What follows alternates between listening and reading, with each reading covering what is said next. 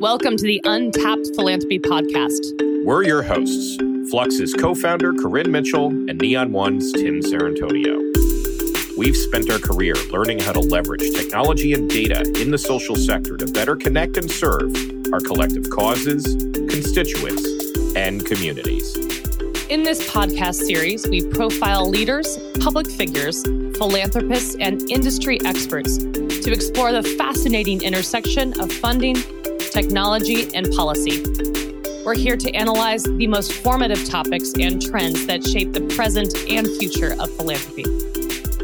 Happy holidays to all of you, and welcome to our final episode of Untapped Philanthropy in 2023.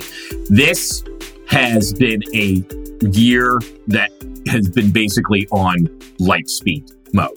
Like, this has been so quick. As me as the first year, Tim Sarantonio here as co-host. This is my first full year, Corinne. I can't believe it's gone by this quickly. But time flies when you're having fun, Tim. We are having fun. and we're having some extra special fun today because like double fun, like triple fun even. And I'm really excited for our final guest of the year. We had this wild idea to do a recording at Neon One's Generosity Exchange virtual conference with Philip Deng of Grantable. And it was such a great conversation and people went wild in the chat. But let's also address the realities of audio quality control. And we wanted to deliver you the best possible episode. So we are inviting Phil back. Philip, hello again. Hey, that's a big buildup, and I think I counted double or triple the fun that we're supposed to bring today. So triple fun. All right, I'm gonna do my best. Well, let's kick this in a high gear. I'm gonna kick things off for you, Philip, to kind of if folks don't know who you are, I'd love for you to introduce yourself and kind of talk about your path, your journey into this career in philanthropy, generosity, technology. Okay. Well, I'm Philip Deng. I'm the co-founder and CEO of Grantable, which is an AI grant writing assistant software. And I came to this role after a 15-year career in the nonprofit sector. So I was a teacher in the Marshall Islands and in China. Then I moved up a little bit and started managing nonprofit programs, also in China, doing some environmental justice work. I returned to the Seattle area where I went to high school and my father lives, and started a nonprofit there after doing some community organizing. So really took on all the hats that a lot of folks listening probably know all about wearing. And then through that experience, I gained a lot of experience with grant seeking, and then ended up managing a grants program for a land trust, and then going out on my own as a solo consultant, and built a process during that time that made me really efficient in creating grant proposals. And in 2020, I was tinkering around with trying to learn how to make software because I thought my process could be its own tool that other grant seekers could use. And then I learned about GPT-3 in December of 2020, and I just thought it was mind-blowing and kind of a perfect fit for what I was trying to build. So I really leaned into trying to start a company. 2021 was kind of a solo year, really trying to find a collaborator. And then I met my co-founder, Robert, during that year, and we teamed up in 2022. And so the last couple of years, we've been working together to build this company, Grantable. And what I really love about Grantable actually is that you're taking this AI conversation that everyone's having and coming up with, pretty interesting ideas, but Grantable takes it beyond all the sort of demos and memes that a lot of people get stuck in, and you're really helping to apply these sort of solutions to what could really assist, like you said, grant writers, nonprofits, folks that are in our industry that are really struggling to have that pragmatic, practical approach or tactical things they can do with it. I know that you sort of look at Grantable and say this is something that started so early ago. I absolutely love that because you built it with those new models in mind and that new technology in mind. Can you give us kind of the Grantable 101 pitch just for those who may not be familiar? Yeah, thanks for the question. It's kind of it's three main parts, I would say. There's your content library, which all grant writers know about. It's wherever you keep all your content, your previous proposals, your boilerplate, all that language that you use. So we've taken that and we've amped it up with AI. So just hold that in for a second. Smart content library. Then you've got your AI writing assistant, which I think everybody's seen ChatGPT just spitting out all kinds of text. So we've brought GPT into the space as well. So it can write anything in any way that you want. And then there's the writing space, which I think people maybe have forgotten about if they get really into the ChatGPT land, where all you're doing is you're interacting with a bot. But, that isn't the ideal space to do document editing. It really is that word processor interface. So we have those three pieces we brought together. And what happens in Grantable then is when you upload content to your account, or if you just work on a grant in Grantable, that all becomes part of your smart library. Then the next grant you work on, you can just be writing, working on your way. And then you come to a spot where you want AI assistance. You highlight it, you press Command J, and your AI little box pops up, and you can ask it to answer this or revise this or shorten or lengthen. And then it will do that, and it will use content from your library, which it's intelligently searching, or you can tell it what content to use. And then it will instantly generate that response or that output in your organization's voice, using your facts, your figures. So we cut down on those hallucinations. It doesn't sound generic, like the internet in general. It sounds like you. So what we've done is created this cycle, which actually grant seekers all know about. That's how you gain efficiencies when you're doing this at scale. And all we've done is really supercharge that cycle with GPT, with AI, to make the document management, the content management, finding the different excerpts that you need, and then getting that first draft on the page can now happen in seconds. And then there's still this gorgeous writing interface where you, the human being in charge, can make those fine-tuning edits that still should be made and really provide that expert oversight. So that's Grantable. Here's what I love about that and the vision there, Philip, because my first job was a grant writer in the sector. It was 2008. That's what I got hired to do. And I didn't know what the hell I was doing. I had grant writing for dummies. That's where I started my journey here. And kind of what drives me, because I had to very quickly, because it was 2008, pivot to individual giving, because the grants dried up, because I had to hunt around for them. I didn't know what narratives that would hit in an environment like that. I didn't have anything. It was a nonprofit that had $90,000 in annual revenue.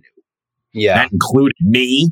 That included the ED. That included the operations costs. It was as bare bones a situation as you can imagine. And so my driving passion for all of this is I never want to have people go through the pain that is avoidable because of technology being used correctly that I went through, right? Because if I had Grantable back then, there's a very good chance I probably, maybe that organization, it wouldn't have been helpful, but there's a lot that I think you're doing to save those core pain points, and also to be able to more quickly drive that over into the individual giving side from a narrative standpoint too, because you can start to take those narratives and go, okay, let's tell this into a story for individual donors as well, right? So that's what I think is so cool about all of this.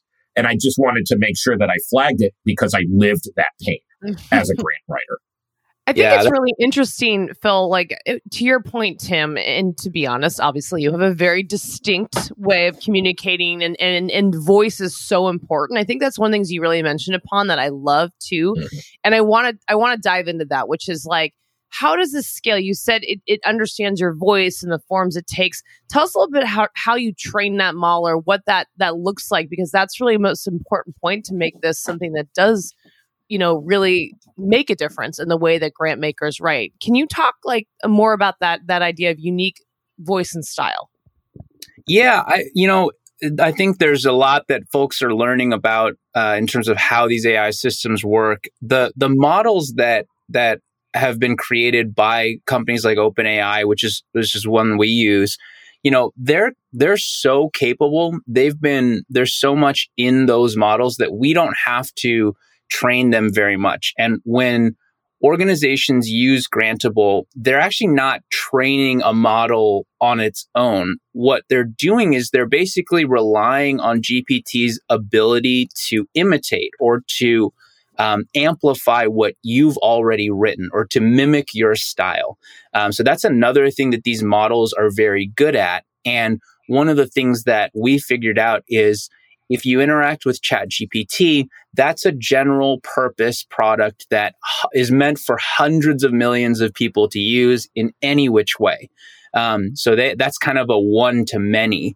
And what we've done is said, okay, we actually just want to leverage GPT's writing ability and its ability to kind of continue to take one thing and mimic it or amplify that. And so when you do that and you have the content that an organization wrote before, with just the leadership team or the grant people, and you put that in there and then you say, hey, GPT, use this to answer, use A to answer B. It's going to sound very similar to the original because that's what we're having it do. The thing that a lot of grant professionals, and Tim, maybe this is what you were speaking to, the sort of the pain of that process. Once the creative part is over, there's a lot of just sort of repetition and these like character limits and word count limits and, just particular ways that different funders want the same information rearranged. And I know from my experience, I actually like writing the first couple proposals because you're really putting a lot of thought and creativity and shaping that language to be efficient and compelling. You're picking your best stories, your best data. And then there's a lot of creativity there and work. But by your fifth or sixth, where you're just taking what was a beautiful 800 character answer and, extending it to 2000 or smushing it to 200, that part I never found to be enjoyable. And that's what I've heard from a lot of the folks using our platform is that part of it becomes a lot easier. And then just to bring it back, Tim, to your point about sort of the equity of the space, one of the reasons why when I had an organization, I was behind you. I didn't even get the Grant Writing for Dummies book. I was too much a dummy to even read the book. But we had less money. And every time I worked on a proposal, I poured my heart into it, 40, 50, 60 hours worth of gathering letters of support, like bringing the grantors to the space where we were trying to have our program happen. I mean, and getting to the semifinals, I don't even know how much time at that point had been invested, and to get nothing, like really to be the runner up and get nothing out of that. It made it so that choosing to apply for a grant became a terrifying prospect. Such a gamble is what it felt like. And so one of the things that we're trying to do now is to level that playing field, because the process itself is a barrier to most small organizations that have so many things that demand their time. And then, yes, they see that grant opportunity. Yes, it looks aligned, but if the ED or somebody that has a lot of responsibility spends 20 hours on that proposal and gets nothing in return, that's very, very costly for an organization like that. So we're really trying to shrink the cost of the application in terms of time and capacity, and hopefully in that way open up the opportunity for grant funding to so many more organizations out there. Well, then it shifts it back to the root of what all of this is, which is outlining through a compelling story, when you get down to it, your unique path to change and the reasons to believe that path to change. And if we align it back to how do most people become part of the nonprofit sector, a lot of the 97% of small to mid-sized nonprofits in particular making under $5 million, everybody that I talk to is usually some random story in a holiday episode. We get to, drop this reference and it makes sense. You join the island of misfit toys and everybody has a different story how they got on the island. That's a very solid Christmas reference you just did. It's a great Christmas reference. Holiday. Really, the holiday fund we are promising the listeners, actually. There you go. The payoff on that. But so many people, they maybe join because they were a social worker and they really believed in the work. These are not like English nerds, right? English majors, right? And let's not even speak to, the language barrier on grant writing too. But when you get down to it, sometimes there's just a lot of things that something like Grantable can say, we're going to level the playing field here. And that's where it's really, really interesting. But I also love how you zero in on like almost that first party data side where it's like, don't worry about the like in some ways the foundational model. We'll get to responsible AI in a moment. But the larger world of like ChatGPT is ChatGPT. This is you. And what is your story? And what is your data? And what is your narrative and your tone and your voice? Like that's what's so compellingly powerful about this. Yeah, I love that. Well, good. It's your thing.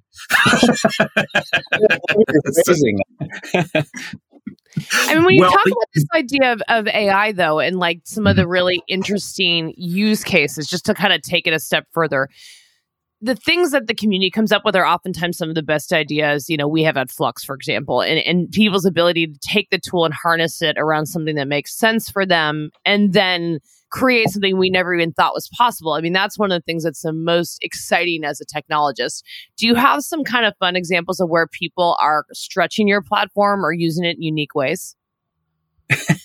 Love that question. That's a really cool, because it's like, how are they trying to break it, Philip? I mean, we have this one guy in New Zealand who works with Flux, and he does some of the coolest stuff I've ever seen. I'm like, I didn't even know it could do that. Like, that's so cool. It's just so interesting when you put AI in the hand of the collective and you say, figure it out. What do you do? I mean, where have people come up with cool things where Grantable is just extended in ways that have benefited them and you never thought? I'll probably wear this as like a badge of we need to continue to improve, because what I've seen is people have been happy with Grantable, have, reached out for some tech support. And then I've gotten on video with them and asked them to show me what they're doing. And they were actually not using even the most powerful features and still finding it useful. So I kind of look at it that way. And I guess the way I'm seeing this is that this generative AI technology is so new, so different, so powerful that people are kind of experiencing even like a portion of the functionality of Grantable and kind of being wowed and then staying there. And I think the challenge for us is actually to improve the tool, improve the educational content so that they quickly see the full potential of what they've signed up for. So what I'm working on right now is a series of educational modules, which are just free and free self-directed course on our website. And so basically, I'm trying to add a little bit of AI 101 grounding and then some overview of generative AI, and then zooming into actually how can you use different tools in your grant seeking, and doing it myself, sharing my screen, just talking through what that's like. And that's become a really popular page on our website. So I think people are very hungry for the knowledge.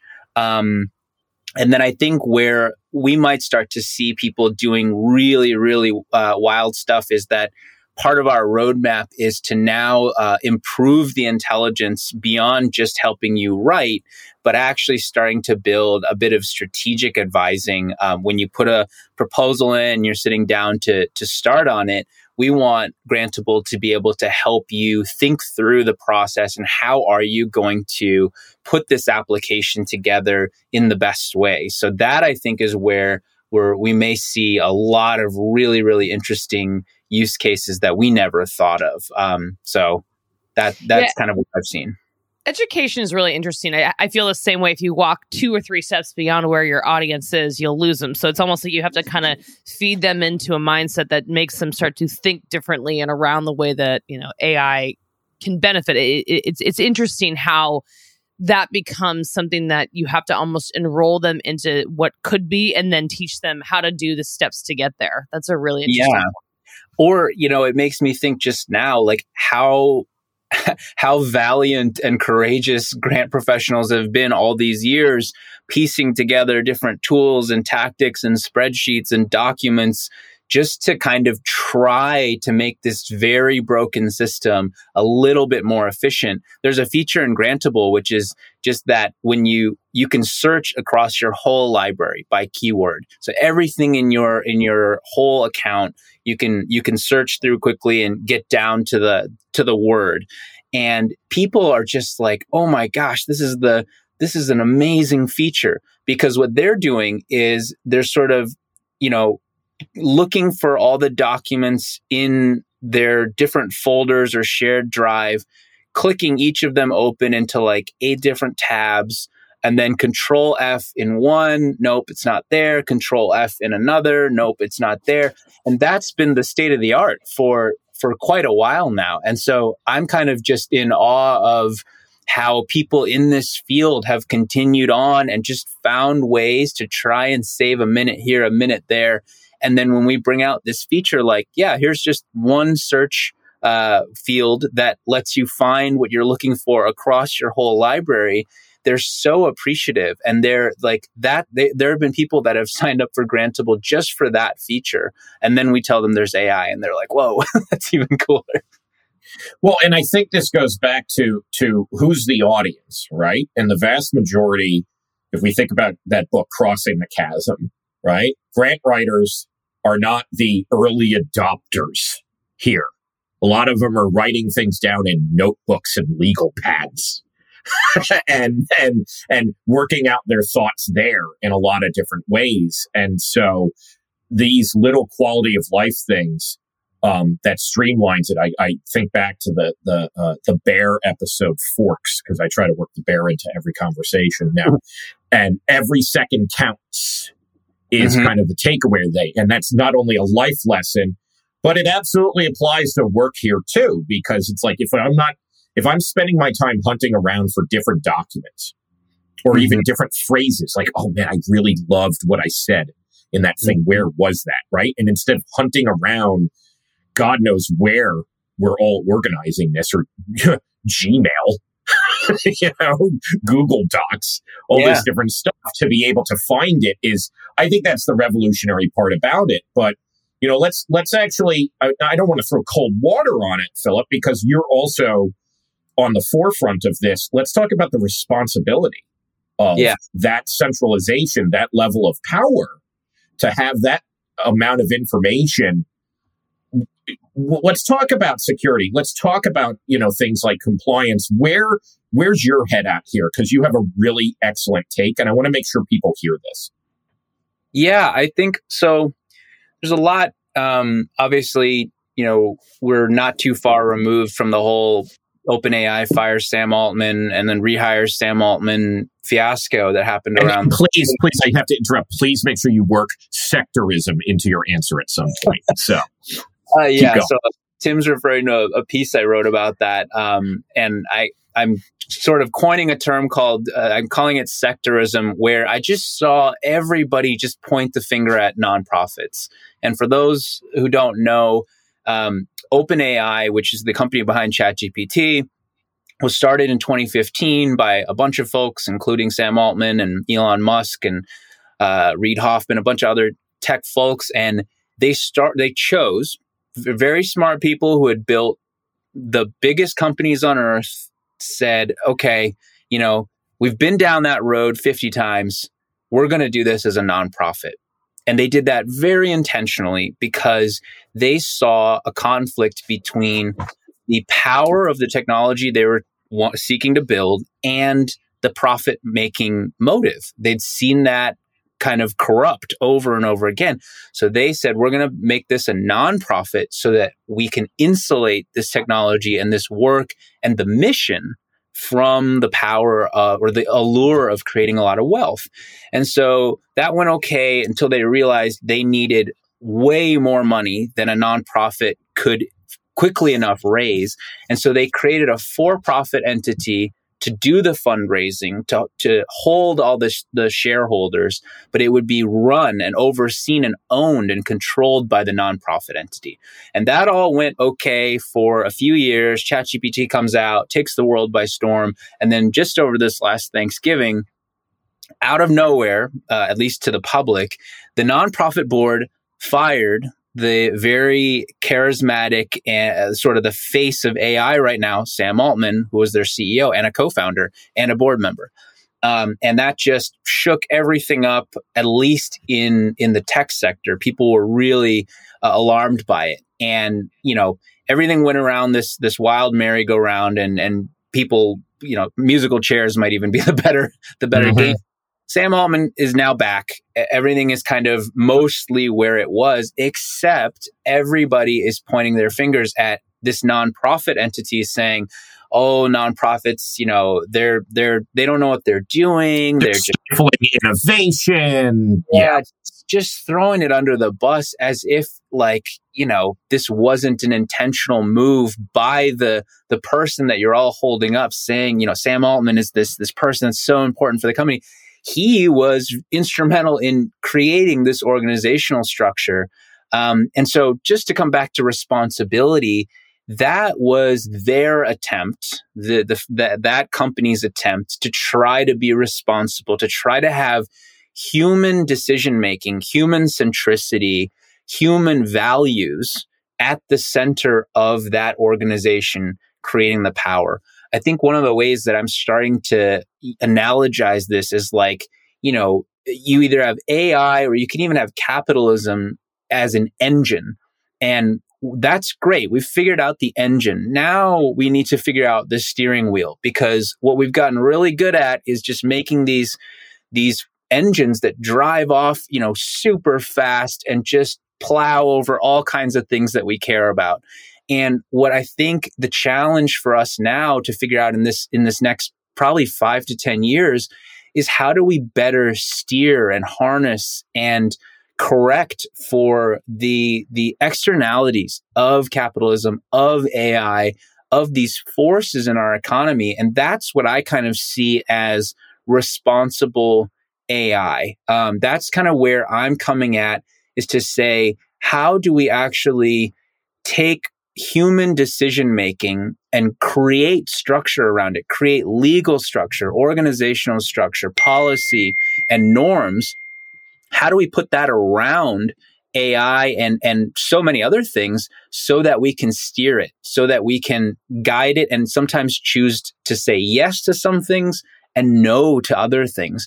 And I don't think we have, we've not figured out the yes and no very well yet. So I think when it comes to Grantable, what we're doing is, I think we hold all of our user data separately and apart from the model. And when you send an AI request to GPT, there's a very specific prompt. There's maybe a few snippets of context, and then you get your output back. There's no way around that. We have to interact with an AI model, but their policy in their relationship with our company is that they don't keep that data. They don't train on that data. They don't use it to improve GPT. So that data gets wiped after 30 days because that's the arrangement with companies like ours. And then on our end, we're not training the model with the data either. So I think what people are going to have to start to figure out is, where is your data living? Because there's so much more that can be done with AI models in these next 5 to 10 years. And who is holding that data? And do you share the same view of what ethical and responsible technology means? So talking about where that future is going. And AI, you say 5 to 10 years, obviously it's like 5 to 10 months, knowing this gorgeous light speed, like race that we're all running towards. But the truth is exactly that. It has to align to the values of who you are, what you stand for, how you believe, this sector is going to be creating itself. And I think this is something I look to you and say, there's a lot of places where your roadmap is constantly having to be sort of recalibrated, I'm sure. But tell us a little about what is potentially changing in our sector and where you as Grantable are meeting that change. Well, so in the near term, just going back to the theme of how do we keep lowering barriers? How do we keep making the prospect of grant funding more accessible? We just partnered up with GrantStation to offer both of our products together at a discount. And the idea there is that kind of two of the top problems that spring to mind for grant seekers are, first, where do I find grant opportunities? And second, okay, great, where do I find the time to work on all of those proposals? And what we've thought was really cool is we talked with their team. We've been in conversation with them for a long time, and we really, really love how long they've been in the community of nonprofits, almost 30 years. They really have a wonderful story of growing up with the sector. And they said, look, we have this incredible database that we, scrape all these opportunities, but then we have a team of experts, human beings, calling the foundations, checking in with them to make sure these opportunities actually exist. I know a lot of listeners out there probably followed an opportunity all the way to the website only to realize it's invitation only or it's not active. So what they do is they really go do that work for you to make sure that their database has live opportunities. And then, it's really filterable. You can search down, and then there's even like an organization platform in there where you can manage different projects and kind of save all of your leads and your application statuses. And so they said, we've got that figured out. But then, there are organizations that say, okay, great, but I still don't have time to apply for those opportunities. And then along comes Grantable, where it's like, well, actually, you could write your grants 5 times faster. That's our average with AI. People can, put in one grant and pretty much have the AI assist you in drafting another. And the more you use it, your language is going to get better and better. You'll have a larger library and you'll get faster is the idea. So together, kind of like peanut butter and jelly or, wine and cheese, whatever your metaphor is, they go together so well. So we thought, okay, let's offer this as sort of an annual package to help people find and write their grants. So that's in the near term. But this week, I'm actually working on the article as we speak. I'll try to publish in the next couple of days here. But the big idea, I'm sort of, I'm a little bit sore about how everybody reacted to the OpenAI situation. So I know I'm not going to convince Microsoft of the value of nonprofit decision making. But my perspective into the long term, and not that far, is that the nonprofit sector, nonprofit jobs are the high ground when AI starts to automate more and more private sector work.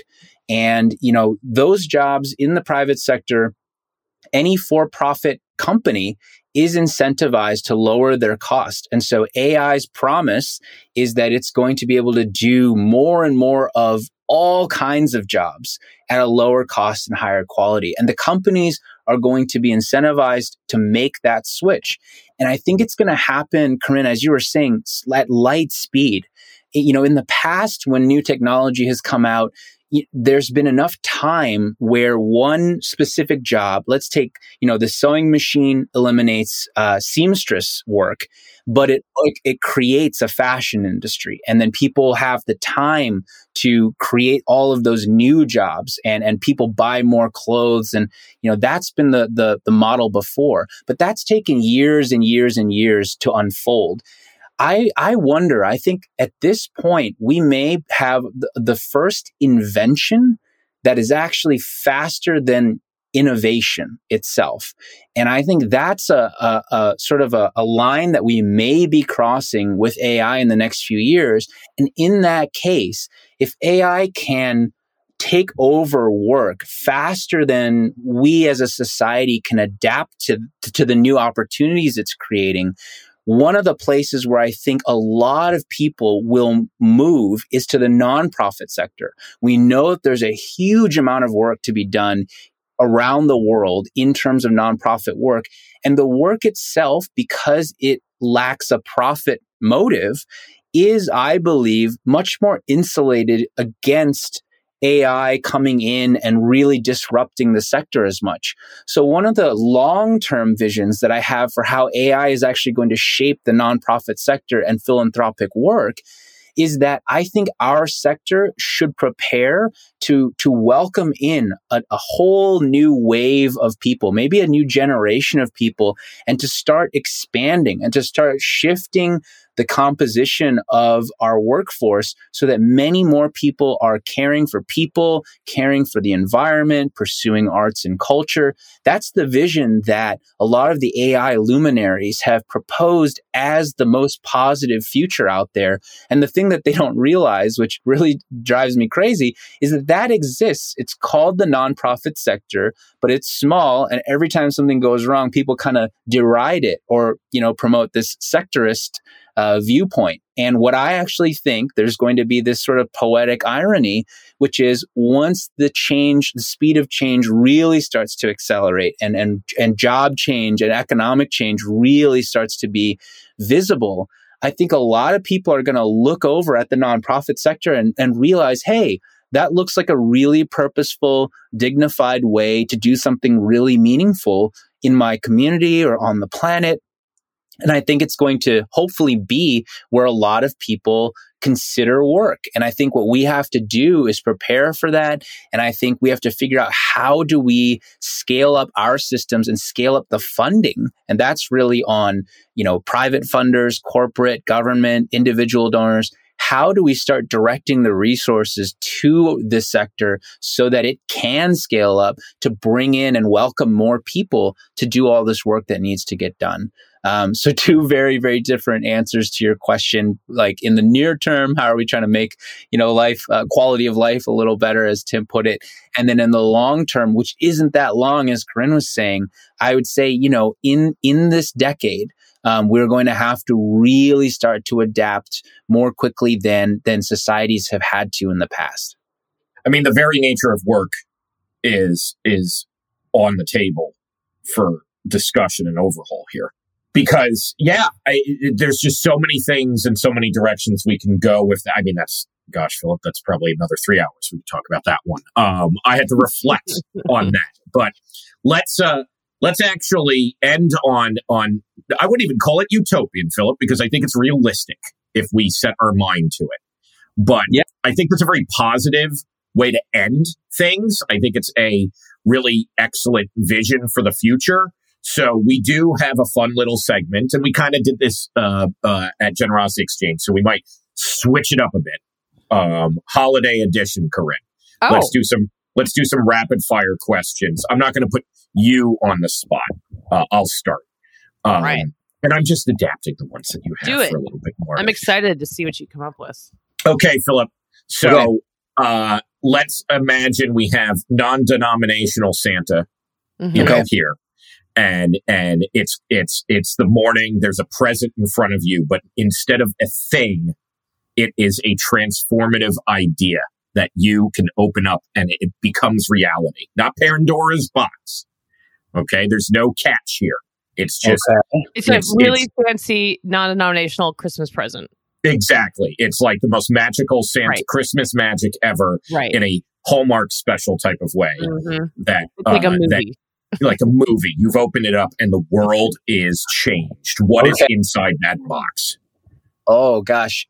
The thing that comes to me is global mindfulness. Like every single person on Earth gains a much greater understanding and awareness of their inner experience, the narrative that's the they separate from the voice that we all have in our heads, that is the mind, the chattering mind, and then gain this awareness and this distance to be able to observe that, and then also the feelings and the emotional experience. I've found that to be transformative in my own life. It's something I try to cultivate, and I just, gosh, if humanity could have a little bit more space there, I think it would be really, really wonderful for the planet and for all the people.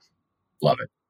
Love it. Corinne, in your version, you do not need to stick to I know, I was like, I feel the pressure to like weave in some sort of fun modern twist on holiday traditions. But I mean, mine's going to be related to terrible Hallmark movies, by the way, Philip, so heads up. It's good. It's good. I'm actually going to go. I liked your answer to this one, so I'm going to ask you to reprise it, which is, you're in a time machine. You've accessed it, and you can only witness one moment in history, and you can't alter it. Just witness it. Which moment would you observe, and why does it captivate your interest? Did you like my answer from last time, the first one or the second one? Oh, that's a great. I just remember it being. That's a good point. You had two. I really answered, from the hip last time, and it was, I don't know how it landed, but I'll tell you both maybe. My first answer, which I continue to believe in, is that I would like to go back and witness the making of the first pizza. And yes. Because I'm really, I mean, we share a love for the bear, and I really, really enjoy cooking and food. And I just think there's so much in like a dish like that, from the grains to the sauce, to like figuring out how to make cheese, and then the right temperatures in the oven. Like, I just think the first person that did that was an innovator that has touched how many lives now. And so there are a number of foods that I would just love to kind of follow back in time and see the origination of it. And then my other answer was sort of related to my mindfulness answer for the first one, which was to go back and follow Buddha through the path to enlightenment. That might have been powerful to witness, or hopefully inspiring and not discouraging. Like, oh gosh, Could you bring him pizza? I feel like we could definitely talk about the experience over a couple slices, and yeah, maybe that's really. You combine the two, then you don't have to have two answers. Yeah, you don't have to. That's the moment. It's a moment that maybe didn't happen ever, but the convergence of time and space continuum, like that brought together two important things. Yeah, I'm bringing the Buddha and the first pizza maker together, and we sit down and we have some pizza and we talk about enlightenment. I feel like a generative AI bot could kind of render that for you, like a little mid. I think we could figure this out. We'll work on it. Yeah, maybe in the next few months here, GPT-5, that's kind of, the main use case. It's just making the pizzas for you. Right. Yeah. All right, I'll end on this one. I'm gonna be a little bit more serious instead of my original idea because of what you're talking about, Philip. What is a dish that says home to you? A dish that says home to me is, there's a dish that my grandfather on my mom's side used to make in the summers when my cousins would come from Hong Kong. It's called 炸酱面, which translates to fried sauce noodles. And I don't think he even made it the way that it's made in China. I think he kind of improvised it. They lived in Minnesota for, my grandmother's still there. She's 96. So for 70 years. But he used to make this, and it's kind of a sweet, savory sauce with noodles and then shaved cucumber, like little shredded cucumber. And you can eat it hot or cold, and they would just make mountains of this stuff. And all the cousins, we'd play all day, and then we'd come in like a herd of us and just go to town on these noodles. And I still make them pretty frequently these days, and it always transports me back to those summers, which are some of my happiest memories. So that's the dish that comes to mind. That's beautiful. That's beautiful. Well, Philip, I want to thank you for joining our final episode of the season, our 2023 season, and sharing more about yourself and about the amazing work that you're doing at Grantable. If listeners want to learn more about you or Grantable, obviously they can go to grantable.co, but also drop your Substack as well. Tell people where they can connect with you beyond grantable.co. Yeah, it's an honor to be on the last of the year. I hope it's not my last time on the pod. So this was really fun. My Substack is philipdeng.substack.com. And the only thing to know there is Philip with one L and my last name, Deng, D-E-N-G. And you can find that on my LinkedIn as well and any number of other ways. What a stellar 2023. We started the year interviewing Michael Thatcher at Charity Navigator, and we're ending with Philip Deng. In between, we discussed all sorts of different trends in philanthropy, in the ways that people can connect and collaborate with each other, trust-based philanthropy, and the overall equity role that our sector plays in overall society. It's such a pleasure to be a co-host of Untapped Philanthropy. This is my first full year, Corinne.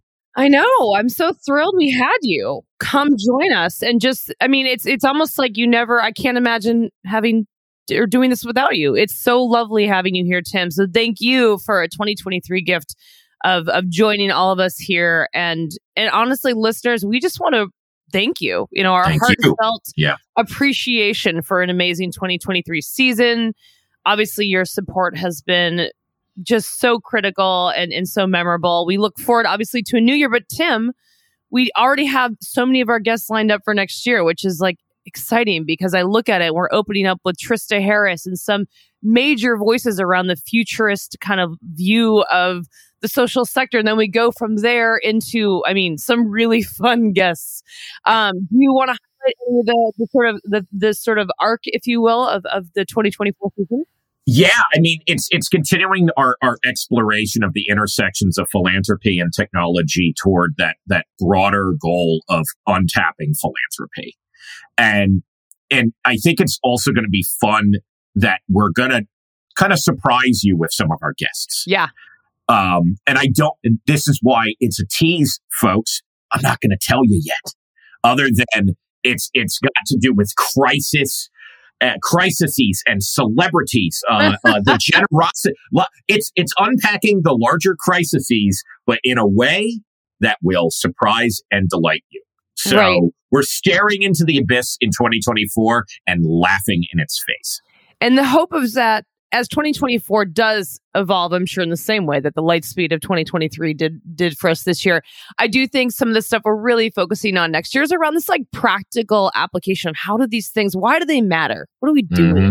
So I'm really excited about that. So for 2024, we'll raise our glass and looking forward to that up ahead. And we will be back shortly, but we just want to thank you again. From the bottom of our hearts, thank you so much for being a part of our little podcast family in 2023. We cannot wait to embark on all these new adventures with you. So we wish you all a joyful holiday season and a fantastic start to 2024. You can listen and download our episodes at Apple Podcasts, Stitcher, Spotify, and of course, directly from our website at flux.io. That's FLUXX.io.